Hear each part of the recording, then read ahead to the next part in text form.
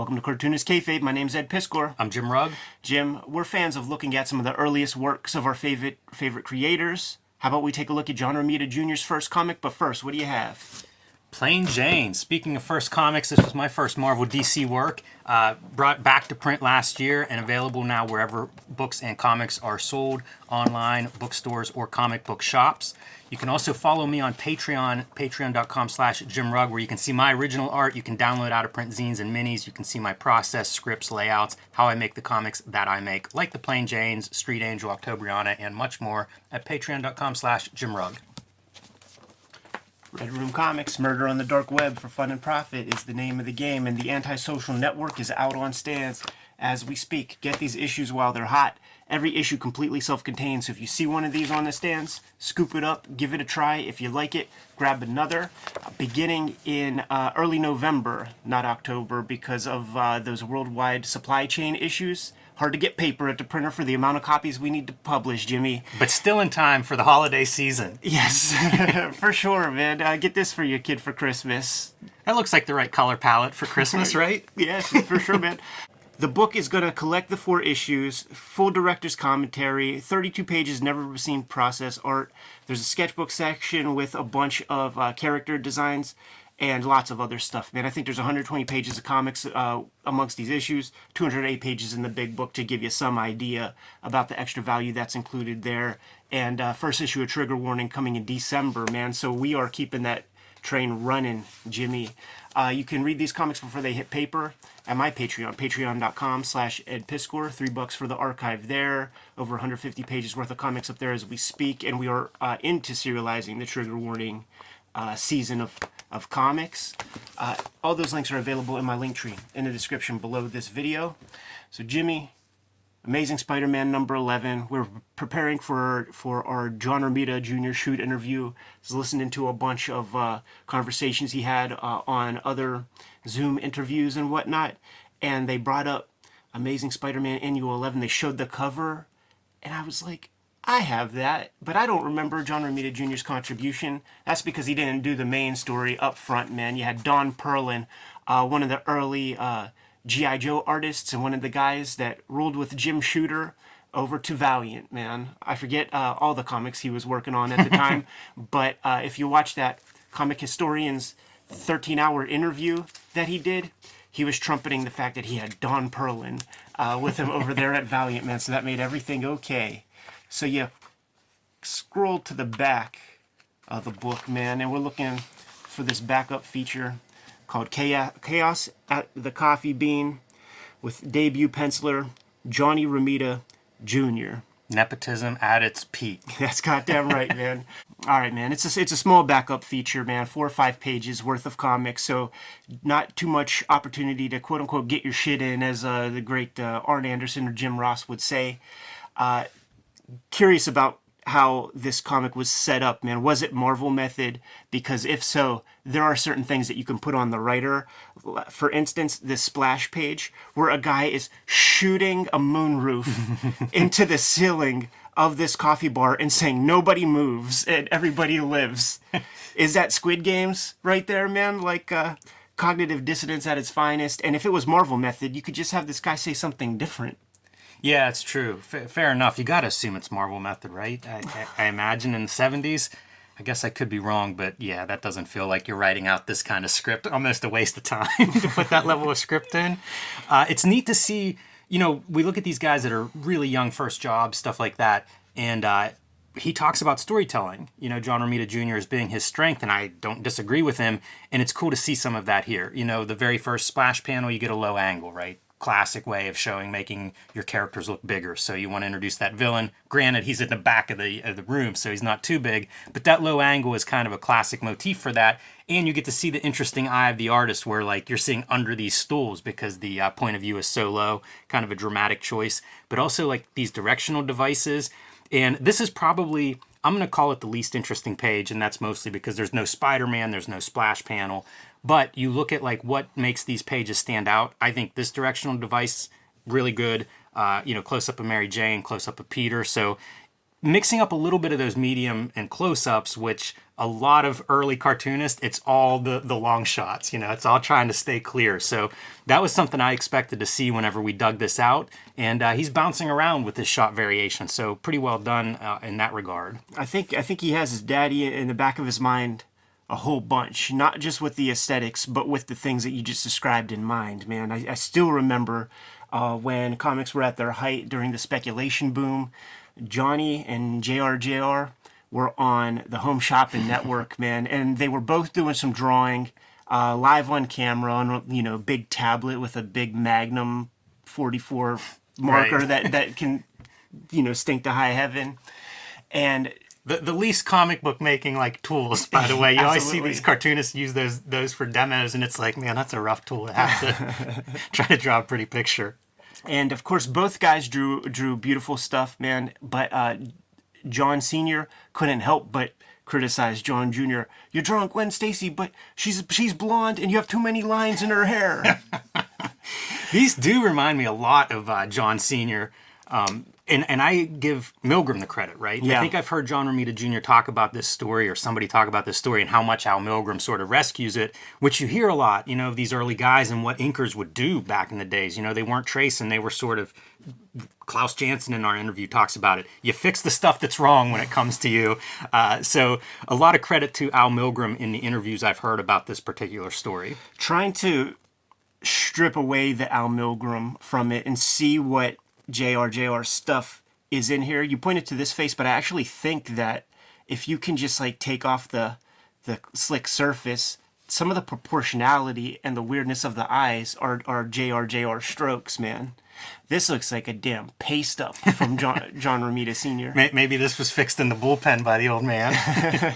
This, if you got a 4 or 5 page story, kind of hard to have a lot of drama, man. So when you have your Chekhov's guitar player and you introduce him on page 2 and have it pay off on page 4, not much room for dramatic possibilities, man. And when you have a flashback that goes back 10 minutes and gets caught up to date at the end of the page and only one extra element is introduced, something tells me we're going to have to keep our eyes on this character. See, Jimmy. you know your storytelling, Ed. Chekhov's supporting character. One of the great hallmarks and strokes of the young cartoonist. We saw it with Art Adams. You get your Marvel Method style plot in your studio, and there's a lot of material, I guess, maybe typewritten on that page. You feel the obligation to get it all in there. So, like Art Adams in that first issue of Long Shot, what do we have here? About 36 panels. Very dense pages. You don't see a lot of this though. Five rows on that page. Pretty unusual layout for 1977 Marvel. But as you say, Ed, it is a young cartoonist, and he's trying to tell his story as clearly as he can. Yeah, man.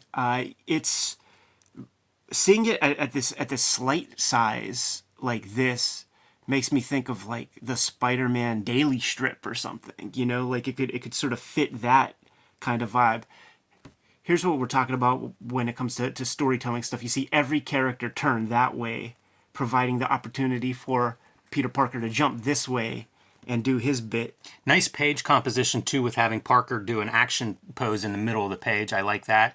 And again, going back to interesting pages, panel layouts, you see extreme foreground of our singer while this action is going on in the background.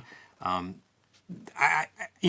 impressed by that because again, it's a young cartoonist and he's trying to make these panels look good and not doing a bad job at it.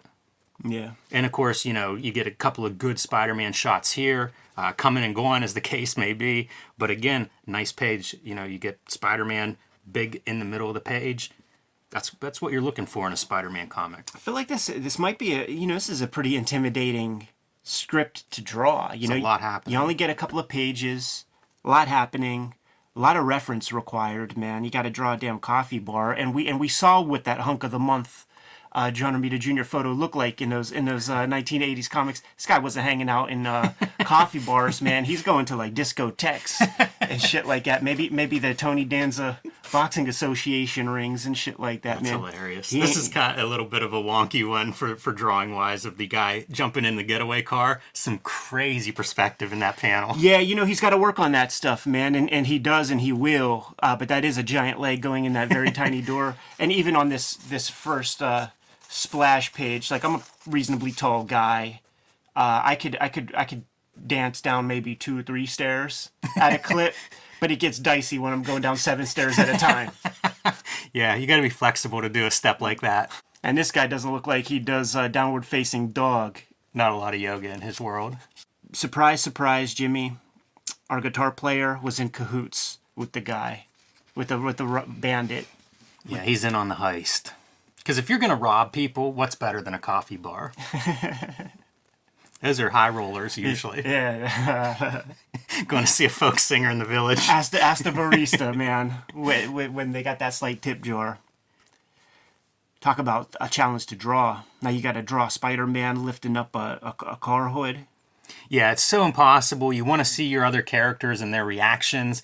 That's maybe not even possible by like real physics. So some bending going on there with the perspective. Spider-Man looking big. When you see stuff like this, bless Todd McFarlane, right? Yes. Got to see Spider-Man doing Spider-Man things. I feel like that might be the only sentence for this page for the Marvel method. Spider-Man has to do Spider-Man things. Shoot a web, grab something and crush it. The car has a moonroof now, and that is a boxy car. Very much. And those dudes do a funny move of maybe Spider-Man's influence, maybe their attempt to get him off of crashing. Doesn't help at all. Yeah. It seems like a dangerous car to crash. In their haste, I don't know that they buckled their belts, man. Another one of those crazy spiderweb gimmicks.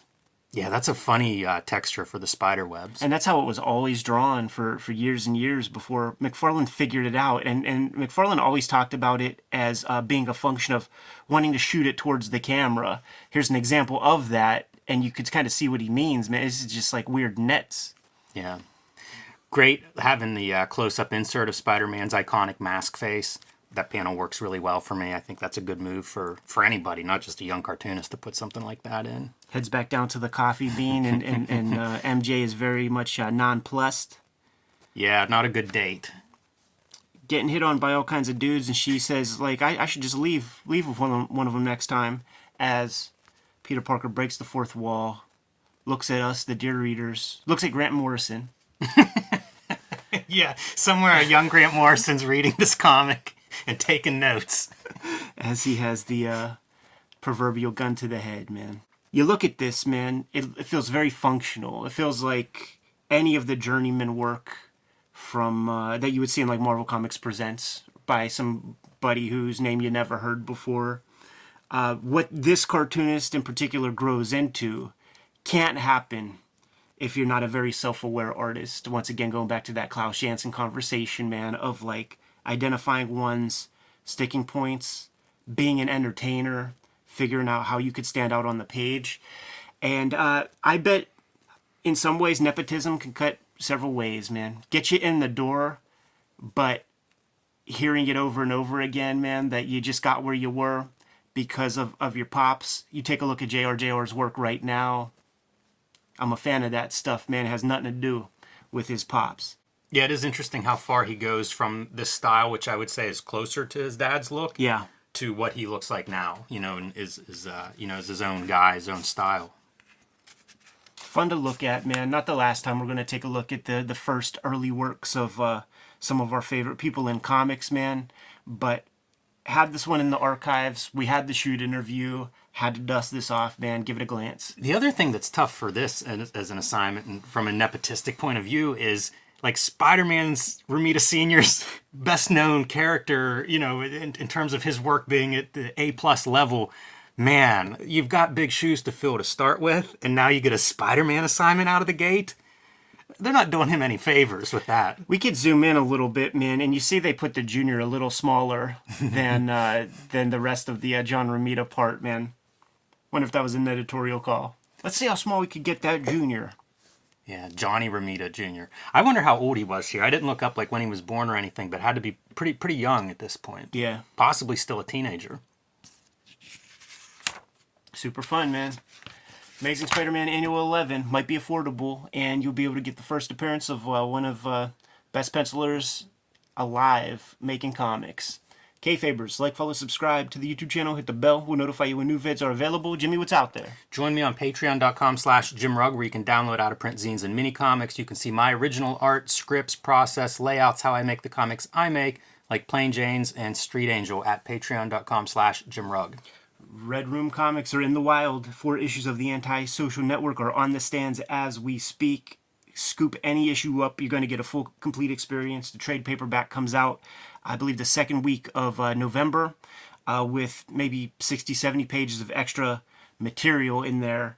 You could get these comics at my Linktree in the description below this video, as well as my Patreon, where I'm serializing the next wave of comics before they hit paper for the price of $3. And you could go there for free, scoop up the PDF of the free Comic Book Day comic. All those links in the Linktree. What else, Jim? Subscribe to the Cartoonist Kayfabe e-newsletter at the links below this video. You can also find Cartoonist Kayfabe t-shirts and merchandise at the links below this video. Give those marching orders. We could be on our way. Read more comics.